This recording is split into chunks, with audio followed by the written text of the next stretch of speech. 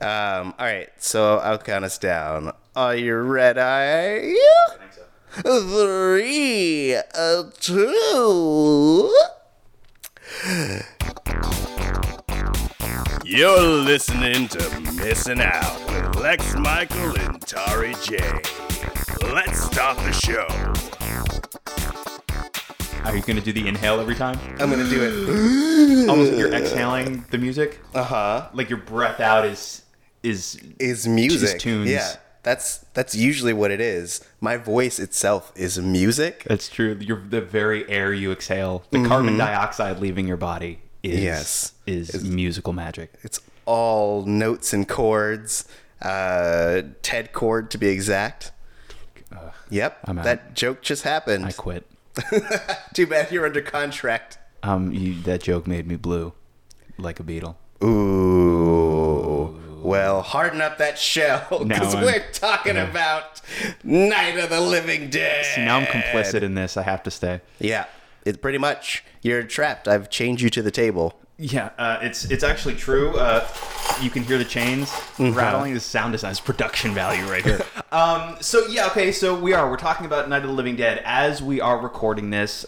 George A. Romero, a revolutionary filmmaker, the progenitor of the zombie phenomenon that we now experience in our popular culture, passed away about a week ago. And I thought, well, what a better time then to take a look at his original motion picture, I believe his first outing as a feature director, Night of the Living Dead. I have seen it. Tari had not, but I saw it. I realized about 7 minutes into the movie, I saw it long enough ago that it doesn't count. I saw it long enough ago that my memory of it was so hazy. It was so non-existent, in fact, beyond the very broad strokes. Yeah. So I had seen it. I knew what to expect, but I had a very, very different experience with it than I'm sure I did the last time I saw it, which again was a decade plus ago. Right. I actually have had only before yesterday seen a live on stage version of the movie. Okay.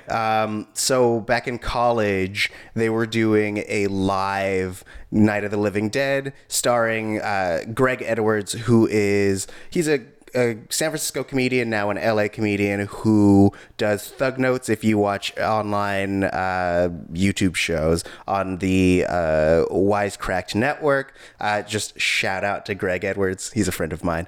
And it was really fun. One of the big pieces of it was that anytime someone would die or a zombie would get hit, they would like spray the audience with fake blood. Fun. And so that was my first exposure to this movie, and it ended very upbeat and triumphantly. And so that is not how the motion picture ends. Nope, not at all. It really bummed me out. Like even through this morning, I was real bummed. Sure.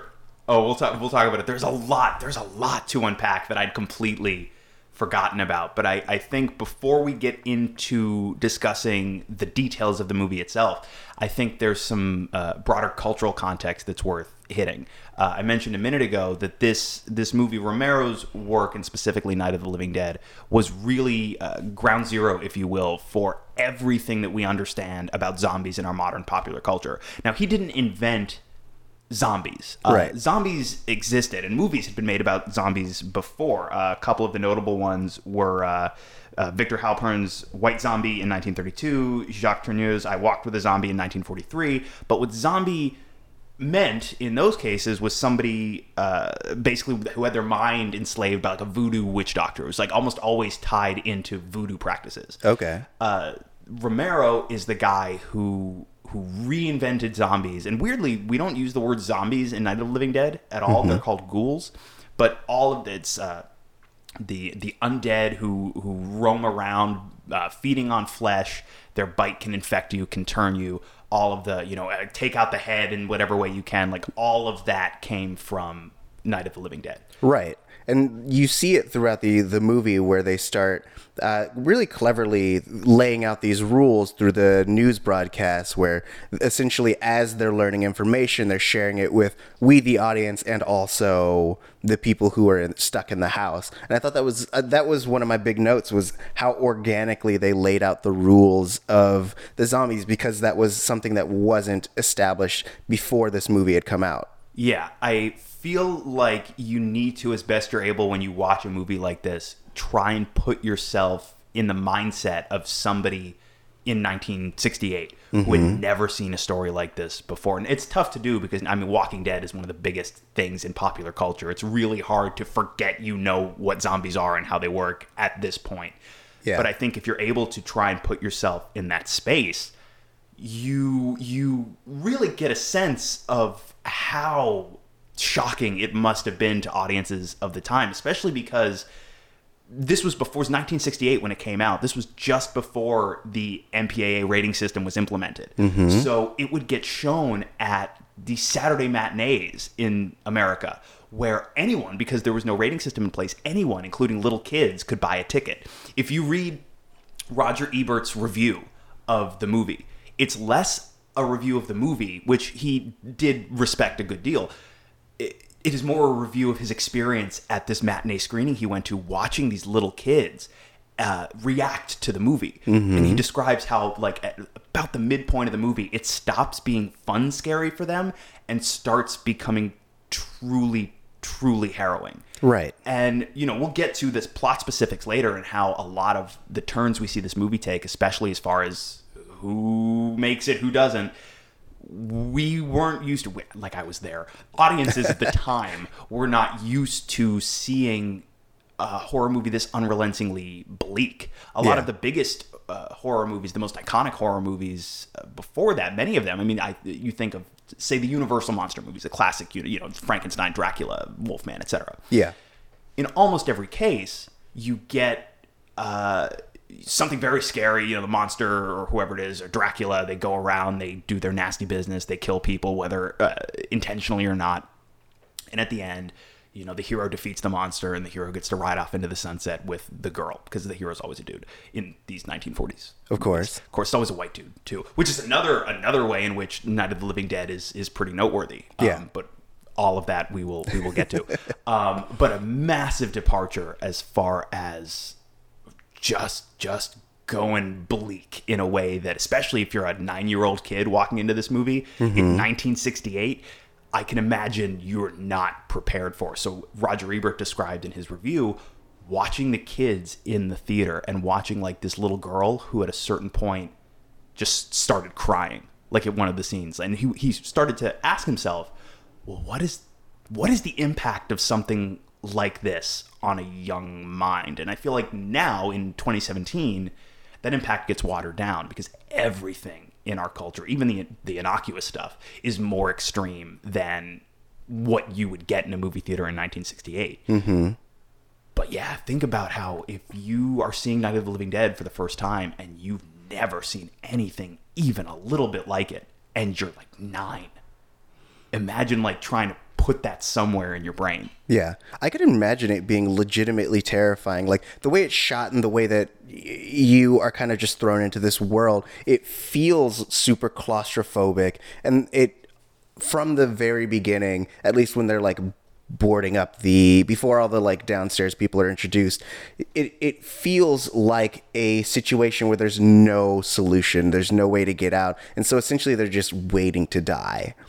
And so I couldn't even imagine trying to process that as a young child, because as you were saying, they're used to there being some kind of out and there being some kind of hero to come in and save the day, and that they, like, imply that might be a thing, and then it ends up turning on itself, which is the biggest bummer of the whole movie. Yes, and it is so nuts to me that this movie that was essentially a one-off at the time, and has an ending that's about as bleak as can be, I think, given the story they're telling, spawned 5 direct sequels.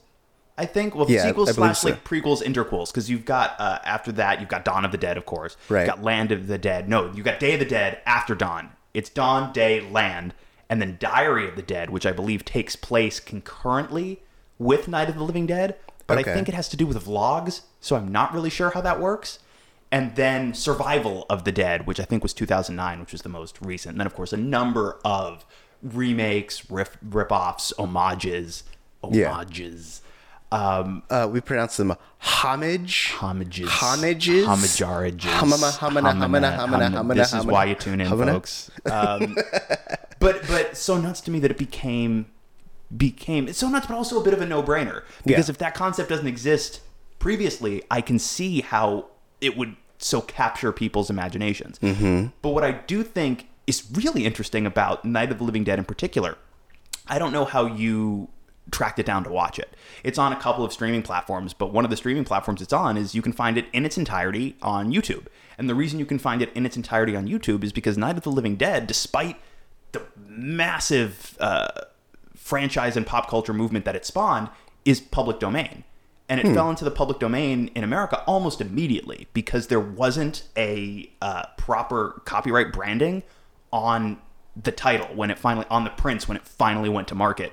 The branding was there when the motion picture had its original title. Apparently, it was originally called Night of the Flesh Eaters, and those versions of the print with that title on it had the proper like copyright marks on it. And when they retitled it, it did not. So it fell into public domain almost immediately. Interesting. So I guess if you want to go and if you want to play Ben in your own Night of the Living Dead and you want to do a revisionist version where Ben takes down all of the rednecks at the end like he's Django, you could probably do it. I mean, I feel like I have to now that you've suggested it. But okay, so let's get into the movie itself. Now, you'd never seen it, so I guess maybe the way I want to lead the first phase of this conversation is, having never seen it before, I want to talk to you about what worked for you, what didn't work for you, what was some of the stuff that really, really stood out to you as being particularly noteworthy. Okay. I liked Ben, Dwayne Jones. He was literally the best actor in the whole movie. Yes. And that was no accident because he was chosen because, as George Romero will tell you, like, he gave the best performance. And so, like, the role was essentially written for him. Yes. Romero, of course, was asked later. It's like, well, were you really trying to, not even court controversy, it was like, were you trying to, like, make a statement or do something revolutionary by casting a black lead in this movie? He's like, no, they just gave the best audition. Right. But I love, too, he gets asked those questions because we were not in 1968 used to seeing a black lead in almost any American movie, let alone a horror movie. I love, too, right after the news broke that George Romero had passed, Jordan Peele, of course, writer-director of Get Out, tweeted a photo of Dwayne Jones as Ben, and in reference to Romero, said he did it first, which I thought was cool. I'm like, yeah, unless, I'm sure, if you dig far enough, there's probably a title more obscure where somebody cast a black lead in their movie. Right. But this was the first time, to my knowledge, that it was done in a way that really was noticed. Yeah. And there was especially the way that the movie ended, kind of bringing up Jordan Peele. Like, I feel like there was a very distinct, like, homage in that ending, the way that, because there was a moment when I was like, man, he's going to get blamed for killing all these white people. And and there are interviews with Jordan saying, like, Get Out was directly influenced by this movie. So, like, that whole thing really worked for me. I thought that the way that the story was told, just from the fact that you only get the perspective of these people and you get a sense of what's going on around through these news and these radio broadcasts. So you see the passage of time through their eyes, which I thought was really interestingly done. And it allowed them to keep the budget low, which I thought was awesome. And I also liked,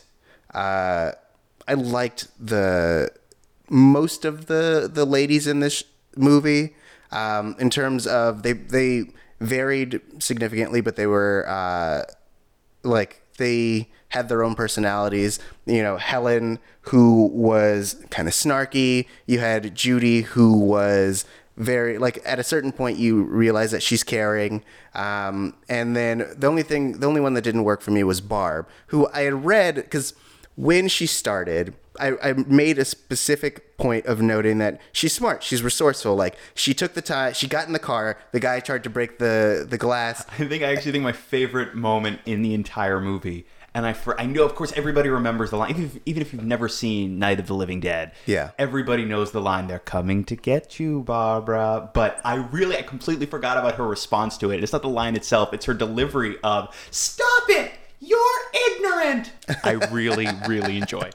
Yeah, I felt like she had her own kind of agency at the beginning, and then at a certain point she loses it, which bummed me out. So like Barbara was the only thing that really didn't work for me in this movie, and I had read that essentially the character was supposed to be a strong, independent, like very put together woman, and then the actress made the choice to have her be catatonic with fear.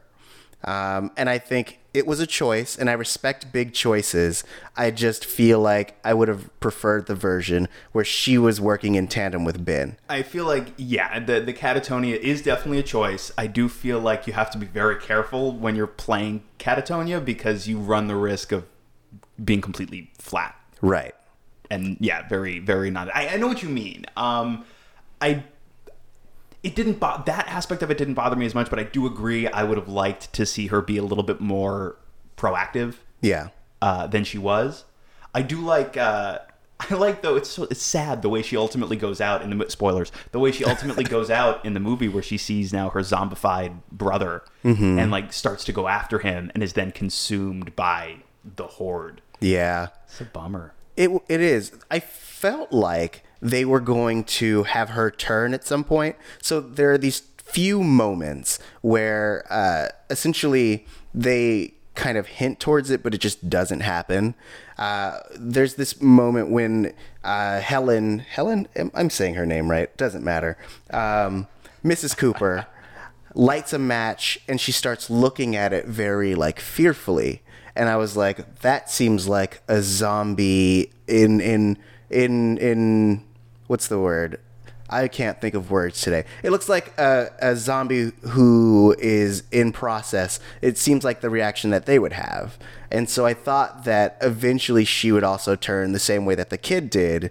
But they paid it off more by having her brother become a zombie and take her away. I do think it's interesting now that I'm thinking about it, with the exception of Ben and obviously the little girl, all of the characters that we follow in this movie, they essentially get themselves killed. Yes. Which I think is really interesting.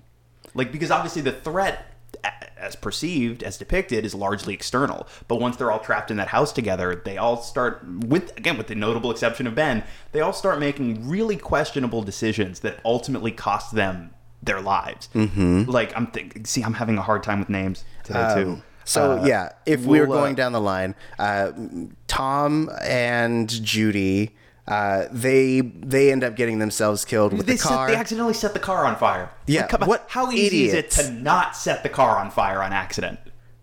Apparently, it's very hard. It's really challenging. Yeah. I was on their team, and then the moment when Judy ran outside and was like, I gotta go with Tom, I was like, they are dead. Yeah, they're super dead. And it was troublesome because this plan could have worked, but she ruined everything. Yes. And then Tom ruined everything. And then Ben had to fight off a bunch of zombies all by himself. Like, it's this guy trying to carry a bunch of helpless people on his back, and eventually they just jump off to their deaths. It's I don't even remember the context of I want to say it was a web comic, but it was talking about babies and how caring for a baby is like constantly chasing after something that wants to kill itself. So it's like this baby is trying to drink bleach, and it's like, why won't you let me drink bleach? And it's like, because I'm your parent. And that's what it felt like. Ben was actively trying to keep these people from murdering themselves to death. Right, and I feel like too the scene towards the end of the movie where Helen Cooper is the wife in the house. Yeah. Right. Okay, I got that correct in my brain. Where their daughter has been bitten when we meet them, and the daughter turns, and eventually we get this sequence that, like, especially for 1968, is dope. Where she sees her now zombified daughter walking towards her and can't just can't move, can't, like, it's her little girl. Yeah. And the one guy who could grab, like you always see in these movies now, the one guy who could grab her and be like, that's not your daughter anymore, and could, like, pull her out of there, Ben, is upstairs trying to make sure that everyone doesn't get themselves killed. So she ends up getting herself killed by her own inaction, and we get this sequence where the little kid just stabs her to death with a trowel. And it's for 1968, even in black and white, it's pretty brutal. It's a lot, yeah. Yeah. I think I had also read that, like, this is one of the first horror movies that didn't shy away from the gruesomeness. And so, like, all the scenes where they are eating the flesh and where people are getting stabbed, and, like, this, especially the first one, or the first or second one, where Ben essentially plows a pile driver through some guy's head. Yeah. Or tire iron through someone's head. Like, that stuff is usually, like, cut away from or just implied. But George Romero was like, yo, son, we got to show that. And audiences were so not used to that at the time. Now I feel like we're so immune to depictions of violence on screen for the most part. Right. Obviously, hardcore, like, gore stuff is not everybody's cup of tea, very understandably. Yeah. But, like, Hannibal aired on NBC for 3 years. You know what I mean? So, like, we have a much higher cultural tolerance level for graphic depictions of violence. Not the case in 1968. There was quite a bit of controversy at the time.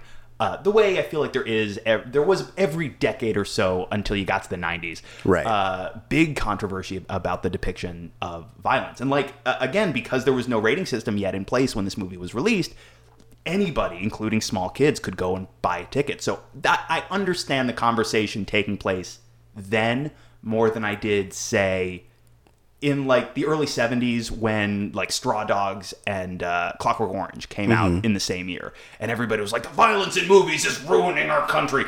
I get it less then because we had a rating system in place by then, I believe. And these were R-rated movies. You couldn't be 9 and buy a ticket by yourself. Whereas in 68, you could. I feel like if there was ever a time to talk about the impact of violence in cinema on young minds, it would absolutely have been then.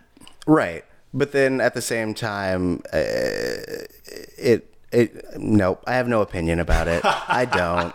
Like, because to me, it's always goes back to responsible parenting, and I don't want to be on this podcast being like, parents are responsible for bringing their kids to movies, and if they don't want their kids to see it, they're responsible for talking about it and not letting them see it, etc. Neither one of us has children, so far be it from me to tell other parents how they should or should not be raising their kids. I do, however, think, it is part of your job to contextualize certain things, but as much as you're able, because especially now when every kid has a smartphone before they're 3, it's very difficult to keep track 24/7 of every bit of content that your kid is consuming. So it's like the other side of that coin is you have to hope that the kid is intellectually curious enough to ask questions about the things that they're seeing. Yeah. Or you just put locks on their phones, you put them in a closet until they reach 18, control everything that they see, do, and consume, and then once they're old enough that you don't have to take care of them, you just shove them outside and let the world take care of it. You just put a big, like, until they're 18 and out of the house, you put a big framed poster in their room that says, "Not for YouTube." Yeah. Let's make these and sell them. Totally. We're gonna be wealthy. We're gonna be the Oprahs of, like, dorm room posters. Dang, There's not a dorm room poster Oprah yet. No, that's a market that's wide open. And then we're gonna do like a Lethal Weapon style buddy action comedy, and it's gonna be called Oprah's, and it's gonna star me and you, and we're gonna get sued as crap.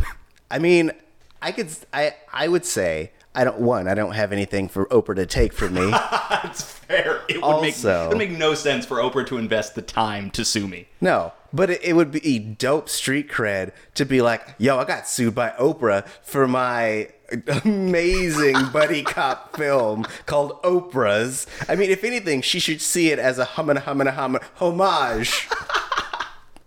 Yikes. All right, going back. I think Yes. it's interesting, and I'm certainly not going to profess to be an expert on George Romero's biography. Yeah. But I know that prior to the production of Night of the Living Dead, I know that he was working, his filmmaking experience was largely tied to making industrial films. And he was really able to, much in the way that for a while Robert Altman did for a stretch, decades and decades and decades ago, was able to use his work making industrial films to try certain things and to sharpen his craft, as it were. Mm-hmm. And he originally conceived of this project, I believe, with another writer, and it was originally written as like a horror comedy. Wasn't originally about zombies as we understand them now. I think it was originally about aliens, if I'm not mistaken. It was, I think, a fairly similar story, but I think it was like aliens come to Earth and they're all bumping around and messing with people. Right. Obviously, not a whole lot of DNA of that concept remains in the finished movie, except, and this is something I had completely forgotten about until I rewatched it, we do get an explanation of the origin of this zombie virus, and it is in fact alien. It's radiation from like a Venus probe that came to Earth and started infecting people. Also, sidebar, the doctor that is being interviewed in these news segments that we occasionally cut to is named Dr. Grimes. Okay. Which I'm like, the odds that Robert Kirkman didn't name his lead sheriff character after this bit part in Night of the Living Dead now seems very small to me. I have no context for this. So you've never, are you like the one guy who's never seen any of Walking Dead? Yes, I am. Okay. So the lead of the series, played by Andrew Lincoln on the show, is named Rick Grimes. I now have to assume that this is a reference to this bit character. Robert Kirkman, if you're listening, please dispel or confirm this rumor as you are willing to do so. But I thought that was cool. The other thing that I think is really interesting is like, so there have been a number of versions of this movie released in the years since where they've colorized it. Yeah. I don't know if you have feelings one way or the other about colorizing black and white movies. I have feelings about it, and they are negative.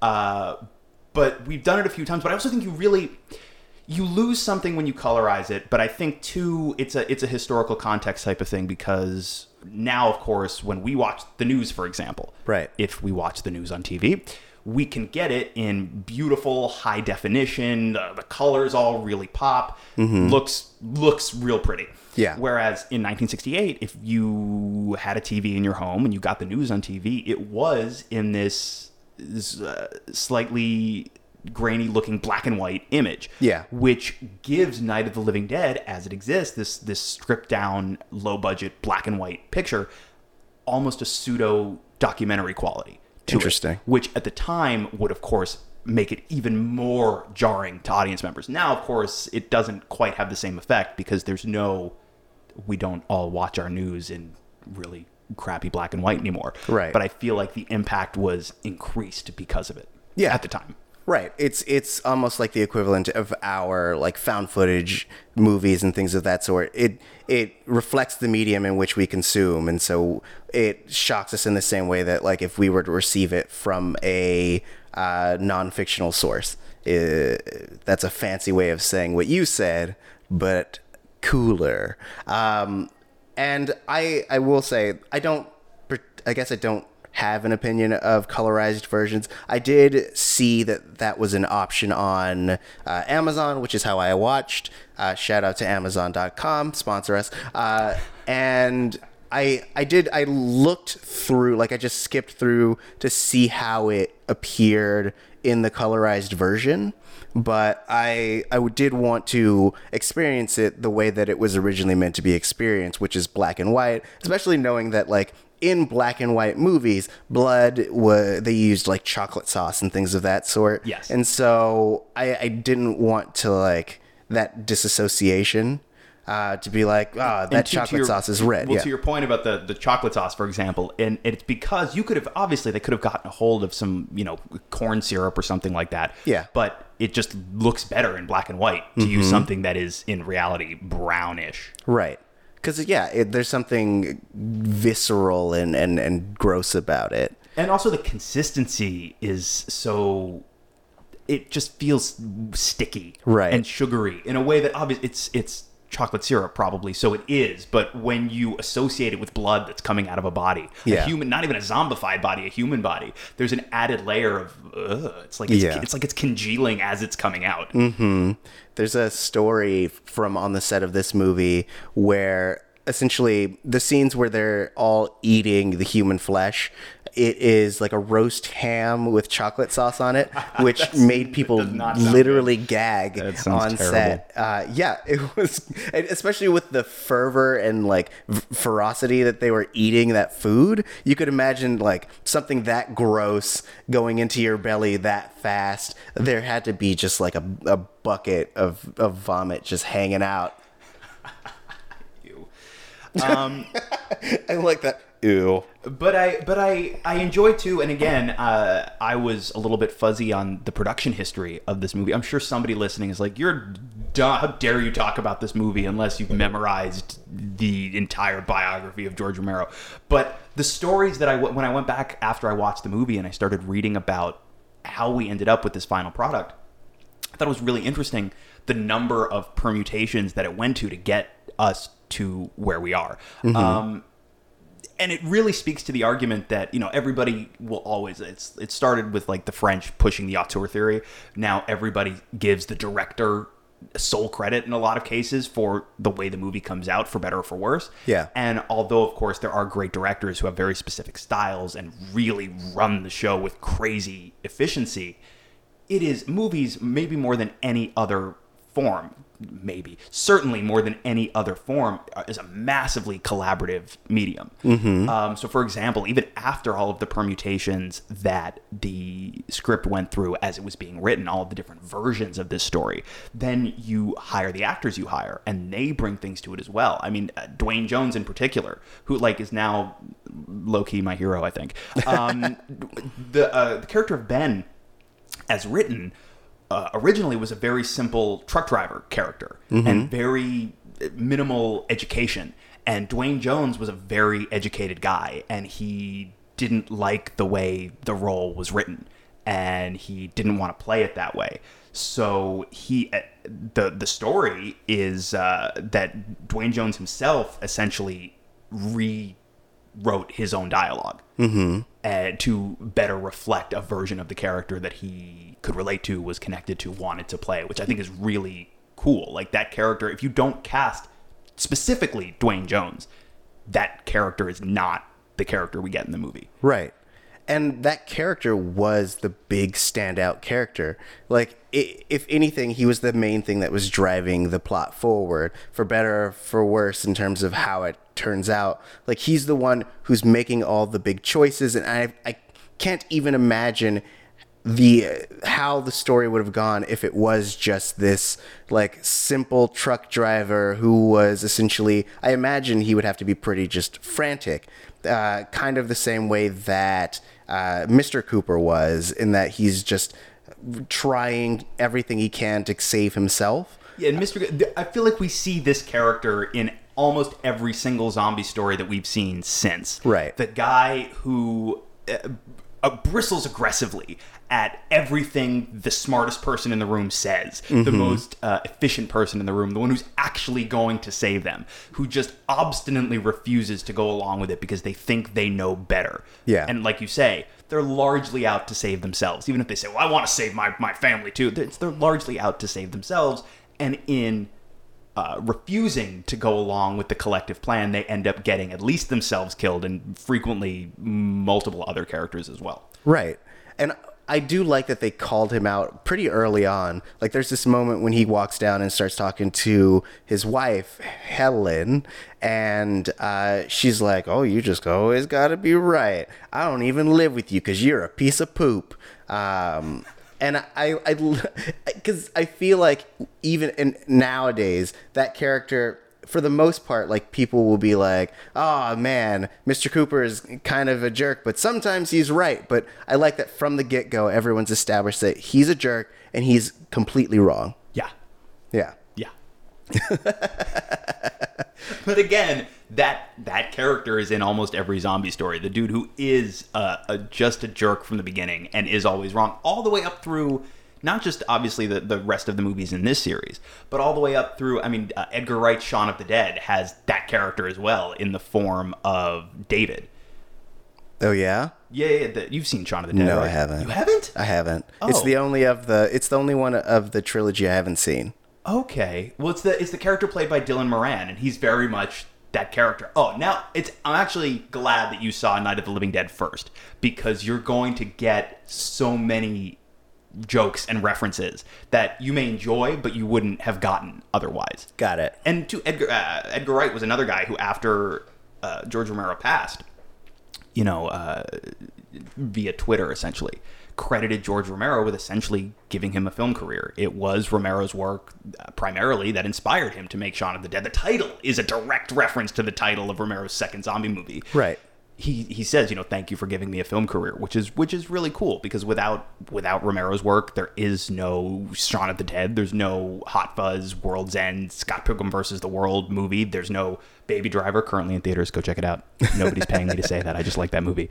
And he's not alone. There are so many filmmakers whose work we would not have were it not for the work that Romero did back in the late 60s. Mm-hmm. Yeah, it's crazy, because I don't typically compare horror to sci-fi, but like, I feel like, especially this movie, you can like actively see the ripples that it's caused and like map them out from 1968 through now, how people have done different interpretations, in the same way that like the people who wrote sci-fi books would eventually influence other sci-fi books which would eventually reflect reality, and in that way, and that people who grew up on those books would create the technology that reflects the things that they grew up on.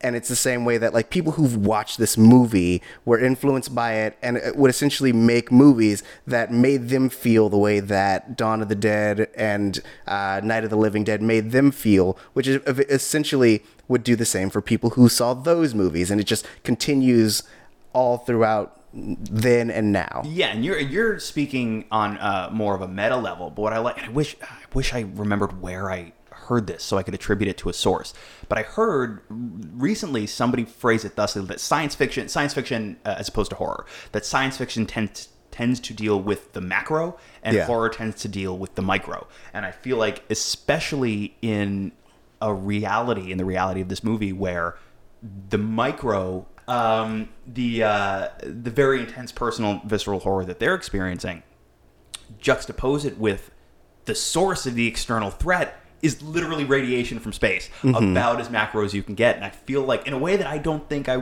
had remembered, because I didn't remember the Venus radiation. Yeah.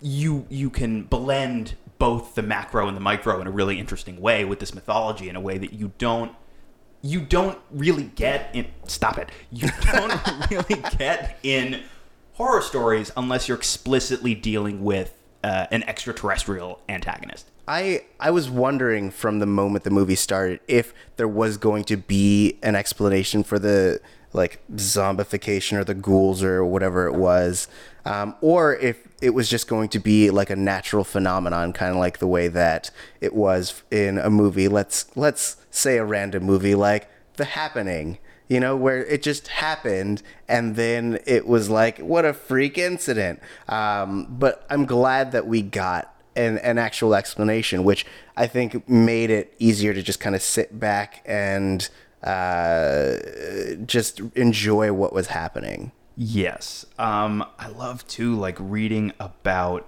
all of the tricks that they use. I mean, you were talking about the chocolate syrup, you were talking about the ham. Yeah. The costumes came from Goodwill, essentially, or were donated by different people. A lot of the background players were friends and family members. Like, the background zombies were just friends, family members, people that Romero had worked with making industrial films. Yeah.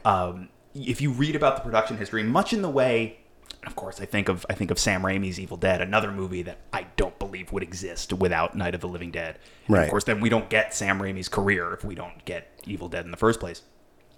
Much in the way that if you study the production of Evil Dead, it's almost like a how-to make a horror movie for almost no money at all with almost no resources. Yeah. Reading the production history of Night of the Living Dead, even more so, because I feel like, we're a decade removed from Night of the Living Dead by the time we get to Evil Dead, and the technology has advanced a bit, the resources available for less money have advanced a bit, whereas in 68 you really just had to just scrap for every last little bit that you could get. And it's really cool to read about how they were able to pull all this stuff together working with almost no resources to speak of. For me, even just figuring out how they put together those TV shots, and they specifically thank a TV studio. So I imagine like they had either that studio broadcast directly and then they just recorded or something to that effect. But even little things like that were really interesting. Yeah, and another thing that struck me about the movie that I hadn't really considered before watching it again this time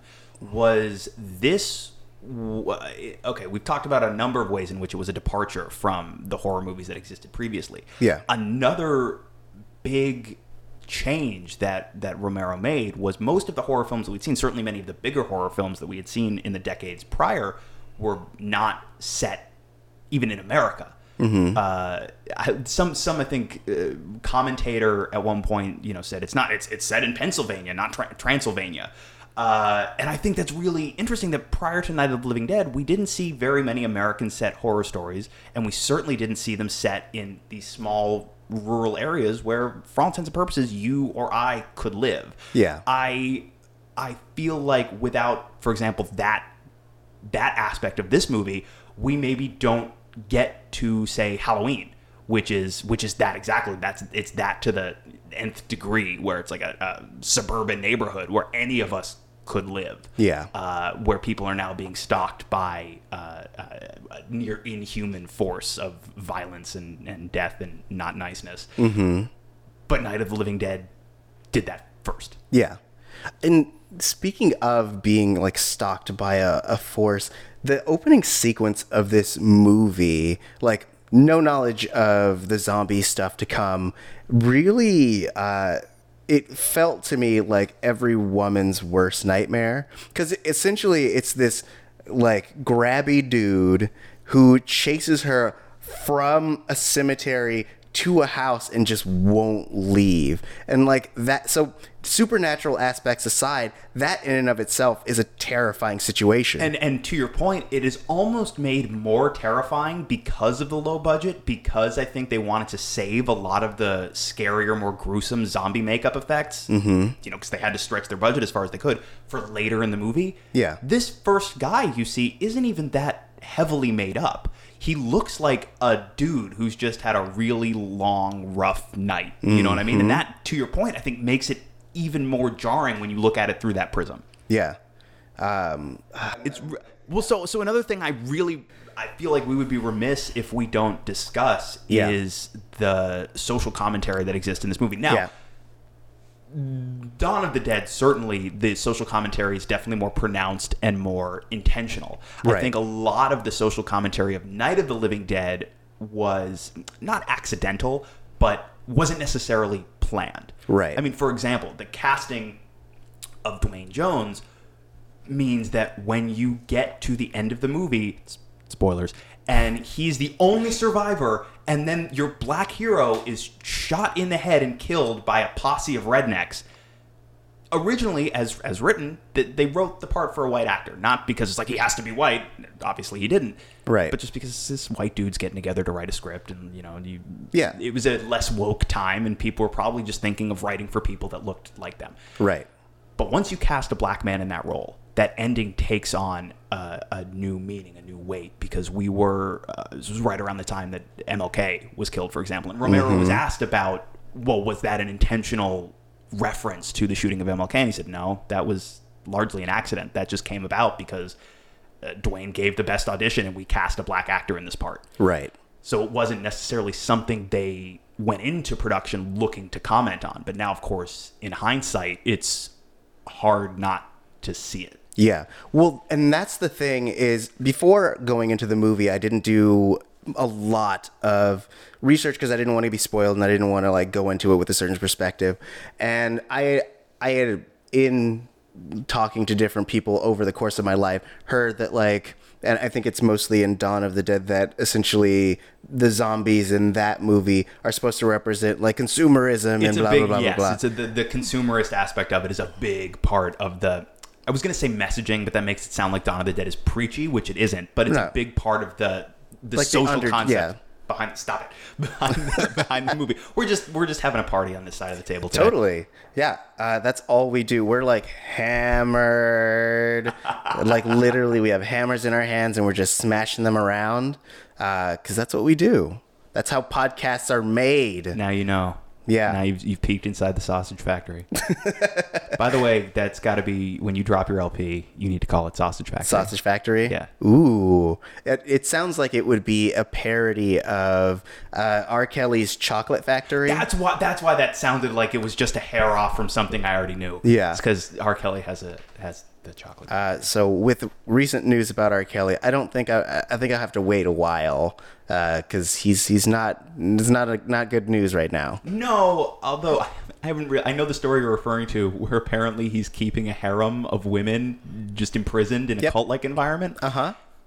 You're hearing differing accounts, right? Far be it from me. I'm not there. I don't know what's actually going on. But imagine getting to a point in your life where, even if it is empirically false, you arrive at a point in your life where you actually have to publicly say, "No, I am not keeping a cult of brainwashed women in a basement somewhere." Like, what twists and turns must your journey have taken? I mean, but that's when you know you've made it. I mean, that's like the ultimate moment where you're like, all right, I'm famous. And then you look at your bank account and you're like, confirmed. You know what I'm saying?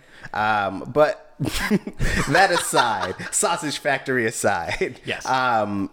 So, yes, I was watching this movie and I couldn't help but feel like there was a specific undertone. And I later read that like a lot of the staff members and the crew and the cast were like, no, we just, people are layering on their own perspective. But to me, especially now in our current political climate, it felt hyper prescient. Like there's this guy who is he's literally just fighting to survive, and there are these people who are trying to support him, and they have different aspects of what they are representing in that. Like the woman who is seeing what's going on and knows that it's bad, but doesn't know what to do in the face of it. There's the guy who thinks he knows exactly what to do, right, and is more hurting the cause than anything. There's the guy who is really trying to help, and he's doing the things that he's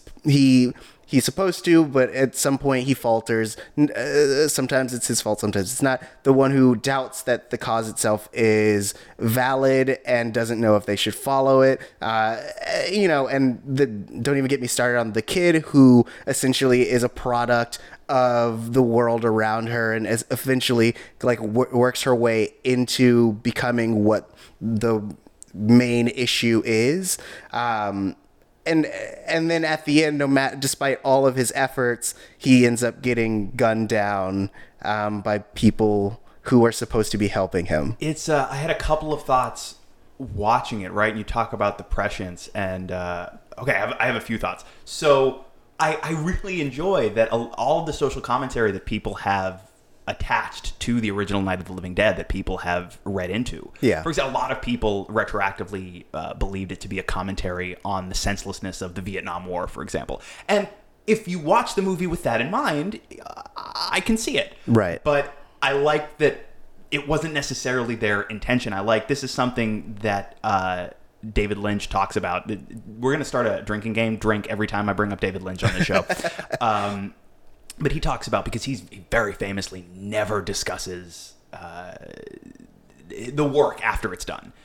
He just wants the work to speak for itself. When people ask him specific questions about what his intentions were, oh, what did you mean with this? Did you the popular going theory is that this scene, this moment, whatever it is, this image means this, and his answer is always a variation on well, I know what it means to me.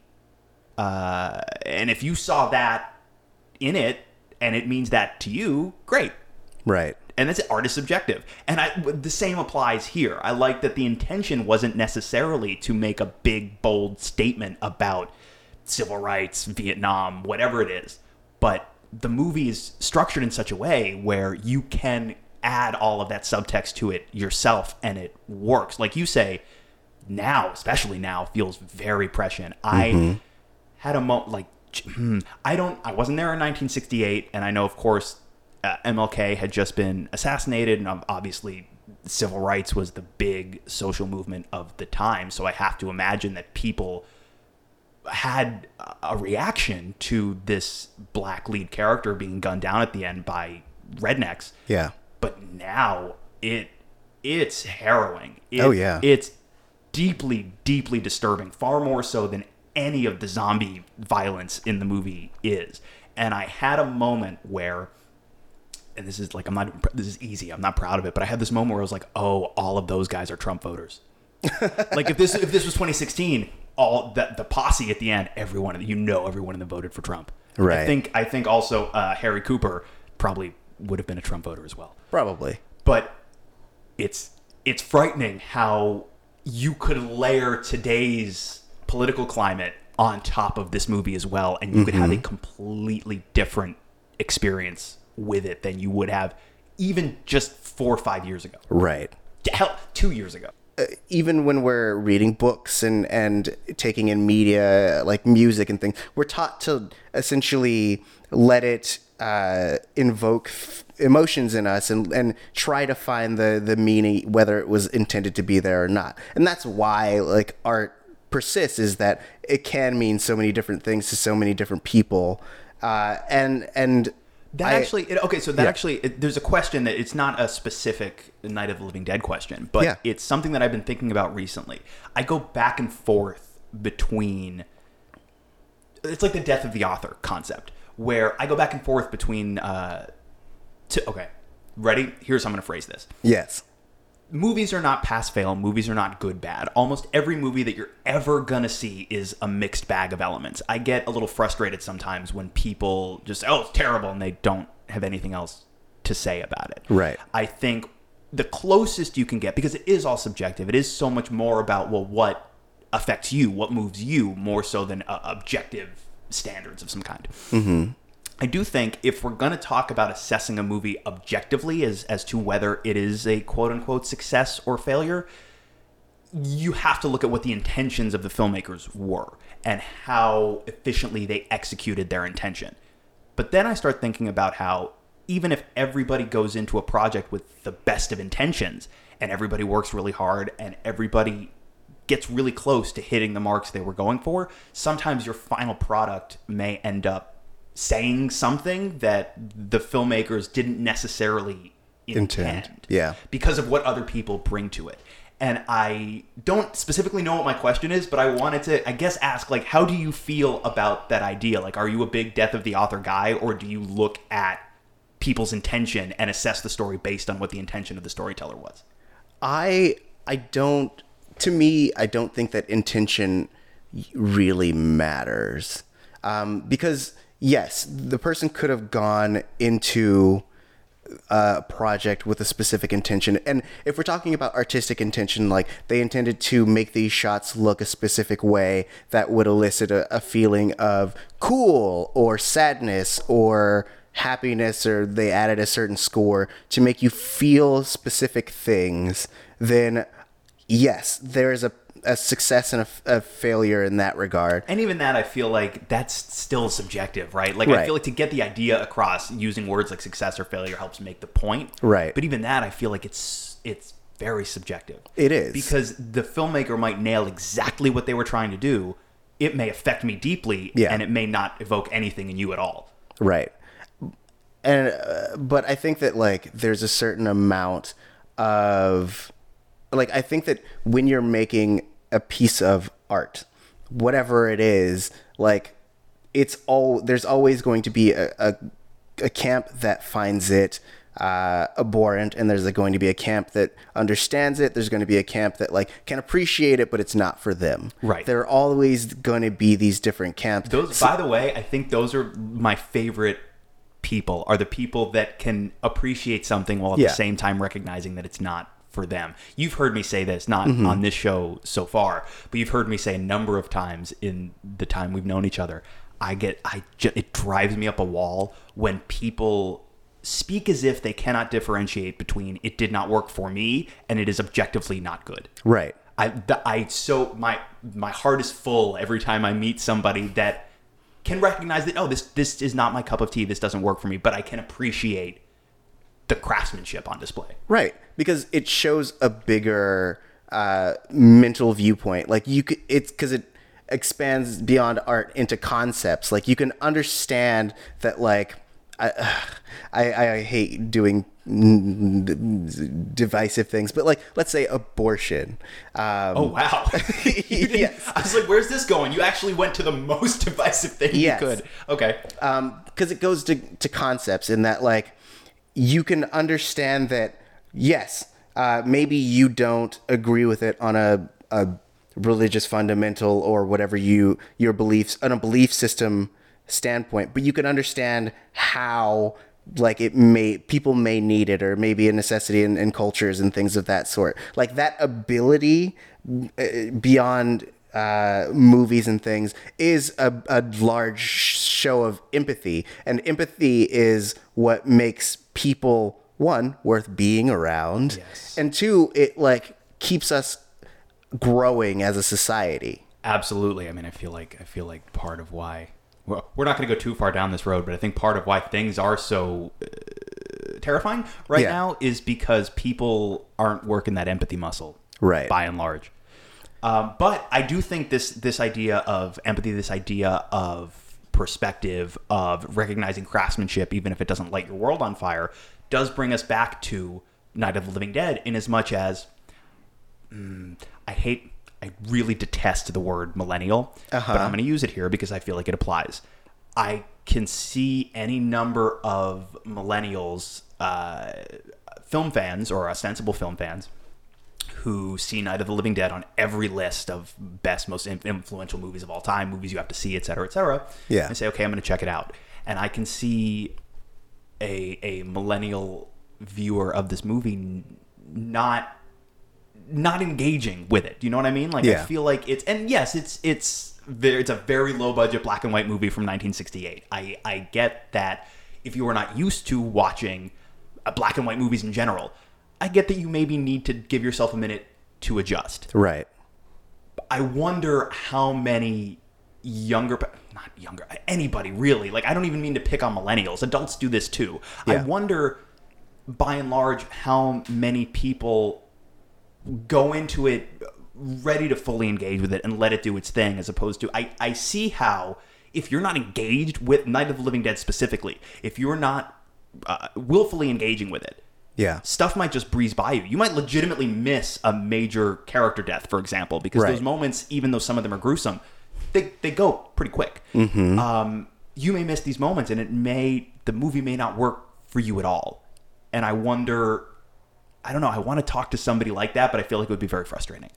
I mean, it might not be frustrating. I think that the pacing, especially with the current pacing of movies that we watch now, it does, especially the beginning, feel slow. Like you spend the first, I want to say like 5 to 10 minutes, like watching a car go down a road. I had a thought as I was watching the movie, and as you can tell, I'm a big fan of this movie. Right. But until we get to like the third act, multiple times, and I put it in my notes, I was like, this is the chillest zombie apocalypse ever. Oh yeah. Yeah. Well, because no one knows what's happening. And so like, I feel like, and I think I have the same but like different note in that I felt like it was a very realistic depiction, in that a lot of apocalypses are just kind of like waiting around, or like big events. A lot, because I haven't experienced many apocalypses. Apocalypse? Yeah. I haven't experienced mini apocalypse, but I imagine that it's a lot of waiting around to figure out like what the next step is, especially back then when there wasn't an internet to tell you exactly what's happening minute by minute, second by second. Like right now, anything happens around the world, we get automatic updates to our phones, to our houses. But like these people literally were very excited to see a radio, and then they were super excited to get a TV set up. So I felt like that kind of sense of waiting and non-urgency, one, built the tension, but also like was super realistic. Yeah, and I feel like too, like you say, like we are in the story, we're in the very early stages of the zombie apocalypse. The TV is still broadcasting, you know what I mean? Like it's early days. Whereas you get further and further into these movies, and by the time you get to Land of the Dead, which is another one that I haven't seen for years and years and years, but if I remember correctly, by the time you get to Land of the Dead, the humans are the minority. Humans are essentially fighting for survival and like building little insular societies in a world overrun by reanimated corpses. But in Night of the Living Dead, it's just begun, and it's happening as it would. It's happening pretty slowly. But every time a new zombie is turned, you know, they go and they bite 2 more people. And they go out and each one of them goes and bites 2 more people. And every day it exponentially increases in scale, this zombie apocalypse. But it does make sense, where if we're in the first few days of it, it would be creeping in pretty gradually. Yeah, which really gave our protagonists, plural. Protagoni? Ooh. Protaguses. Protagonis. I'm going to ride my Protagonis into the sunset.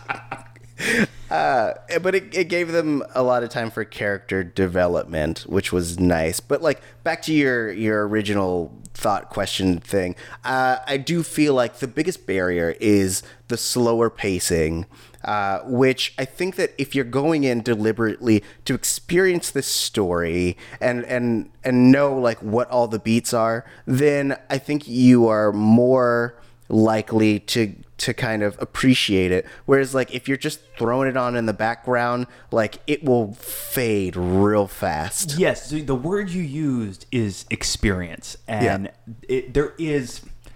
I get bummed out whenever I talk about this because I feel like even if nobody says it, I feel like I occasionally get looks that say, pipe down, old man.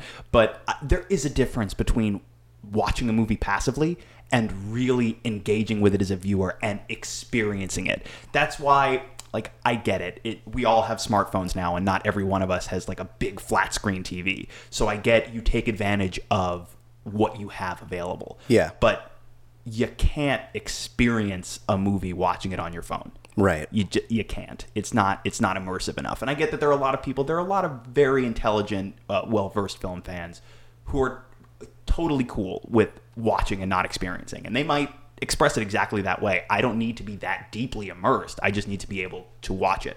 Yeah. For me, it that willingness to engage and that willingness, the empathy, like you were saying, to completely throw yourself into it, like to supplicate yourself before every movie you experience, just to do, because that's, in my opinion, it's just one dude's opinion, that's how you get the most that you possibly can out of it. Yeah. And I think, yes, in the case of, say, a Night of the Living Dead, like I was saying, if you are not used to watching black and white movies, for example, especially black and white movies with a bit of a slower pace, you maybe need to teach yourself how to watch it a little bit, much like we were talking about, we're going to be talking about, because we're recording these a little bit out of order. Yeah. Sausage Factory. We talk about on another episode where we discuss Samurai Champloo, how I'm not an anime guy, but I feel like I could get into it a little bit more. I just have to really train my brain to watch it. I feel like this is much the same in that regard, but I feel like you were saying, it is about experiencing it. It's about allowing yourself to experience it, not get frustrated with the slower pace 10 minutes in and go, I'm bored. Right. You just stick it out. Yeah. Let it wash over you. Let it immerse you in this world, and you get so much more out of every movie you're going to watch. Mm-hmm. But for some reason, when I say that, I still get these looks like, be quiet, old man. Stop that. I mean, we live in a fast-paced world. Ain't nobody got time to immerse themselves in any kind of medium. And I'm just like, what do you do?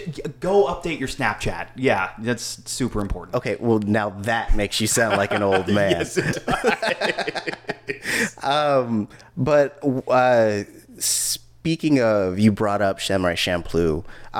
The way that the zombies moved and the way that they interacted reminded me specifically of Attack on Titan, which I've mentioned to you before, and we talked a little bit about on another episode. We'll get to it probably on a future show specifically. But I think that you will definitely, I think you'll find a connection to it if you enjoy the Romero type zombies. They are exactly like the Titans are exactly like the zombies, except naked and giant. So it just adds an additional layer in terms of the intimidation factor. Can you imagine Night of the Living Dead, but all of the zombies are naked and giant?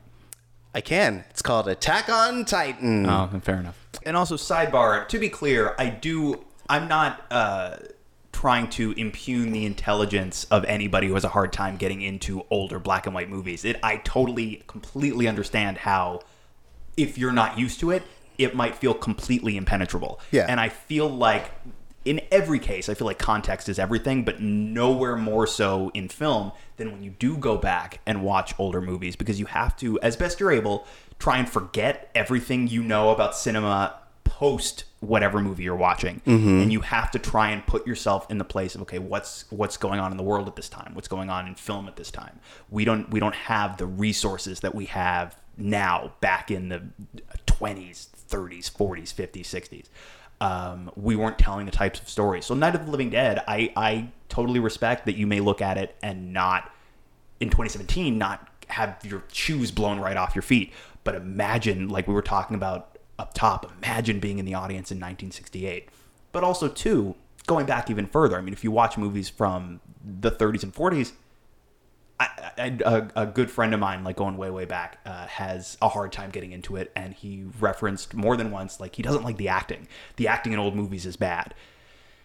No, it's not. It's just not realistic. And that's true. It's not. But you can't, I mean, I guess you can, but I don't accept the argument that this lack of realism means it's a bad performance, because realism in screen performance really didn't exist till practically a second ago. And like Brando and On the Waterfront typically gets the credit. Before that, realism wasn't even the goal. Right. So I feel like you can't really make the argument that they failed in their performances when they were never shooting for realism. So all of this to say, context is super, super important, especially when you're watching older movies. Right. Yeah.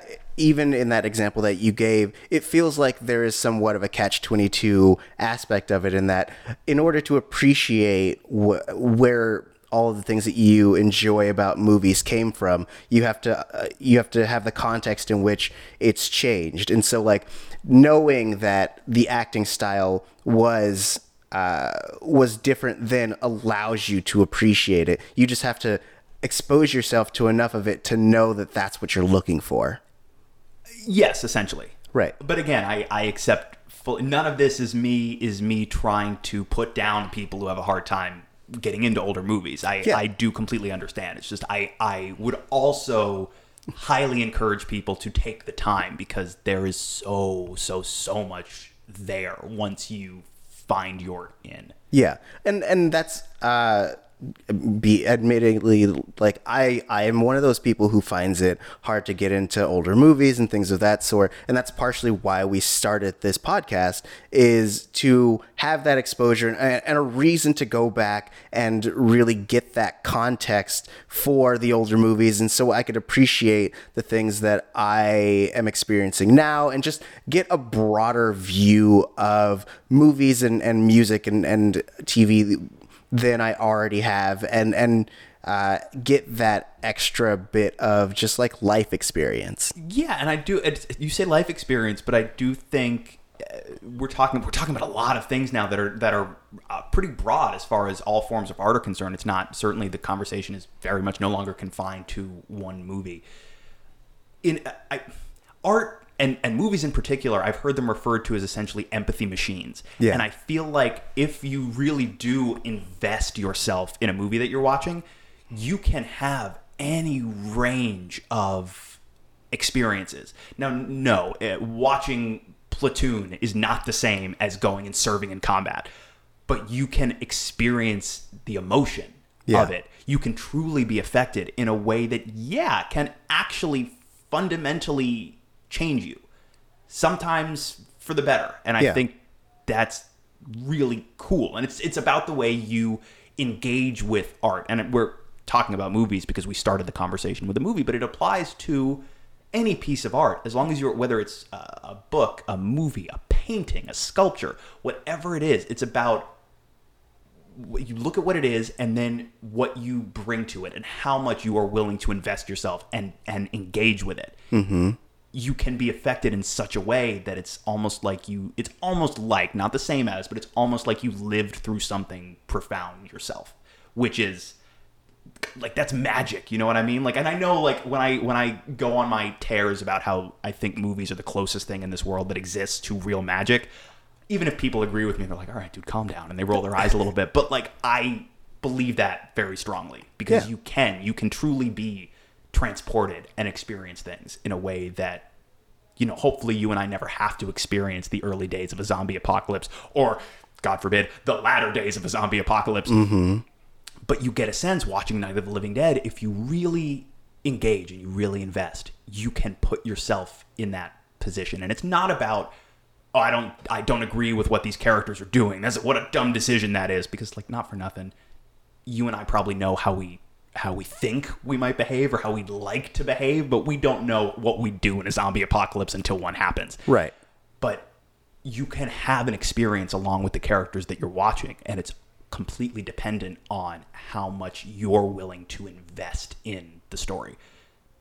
But if you do, I mean, the rewards can be endless. Yeah. Damn.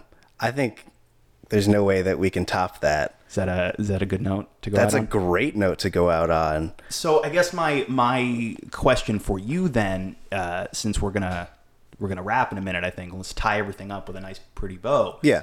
Having now seen Night of the Living Dead, would you encourage others who haven't seen it to go check it out, even if maybe older black and white movies not necessarily their cup of tea? B, are you more inclined now to explore other cinematic zombie stories than you were before? I would definitely recommend it. I would give the caveat that it's a little slow at the beginning, but it really like ramps up. I feel like it's fair to prepare somebody. Right. It's like don't bail 15 minutes in because you're waiting for a horde of zombies to show up and start ripping people's arms off. Right. But it definitely has kind of made me think about zombie lore and how it's kind of grown over the years, especially since one of the main things I was questioning, or I guess thinking about, was the origin of the word zombie, in that like it's never used in the movie. But yeah, I am really interested to check out more zombie flicks. Is that flicks? Sure. Well, I feel like if you liked Night of the Living Dead, there's quite a bit for you in Dawn of the Dead, certainly. Right. But I would also, I'm really excited that you got to see Night of the Living Dead before you've seen Shaun of the Dead, because go check that out at your earliest opportunity, because you will get so much more out of it. Yeah. And I think you would have gotten a lot anyway, but you will get so much more out of it now than you would have. Okay. Let's do an episode on it. I'm always down to pop on Shaun of the Dead and then talk about how much I like that movie. Yeah. For sure. And now I'm talking to the audience. Hey, audience, what other movies should we do? Why don't you let us know on Twitter? You can find us at Missing Outcast. That's MissingOutcast, Missing Outcast. And you can also follow us on our personal Twitters. Where can they find you, Lex? I am on Twitter and all of the social mediums at the Lex Michael. Nice. And you can find me at Tari J. That's TAURIJAY. Thank you again for listening to us talk about art and media and Night of the Living Dead. These episodes come out every Tuesday. They'll be in your news feed, so don't forget to subscribe. Hit that little subscribe button, and it really helps us out if you were to leave us a rating and a comment. It helps boost us to the top of the feeds, lets other people know that this is a show that people like. Yeah, and if you like us, don't you want your friends to like us too? Right? So do all the things, and we will see you next week. Big kiss, Mom. Mwah.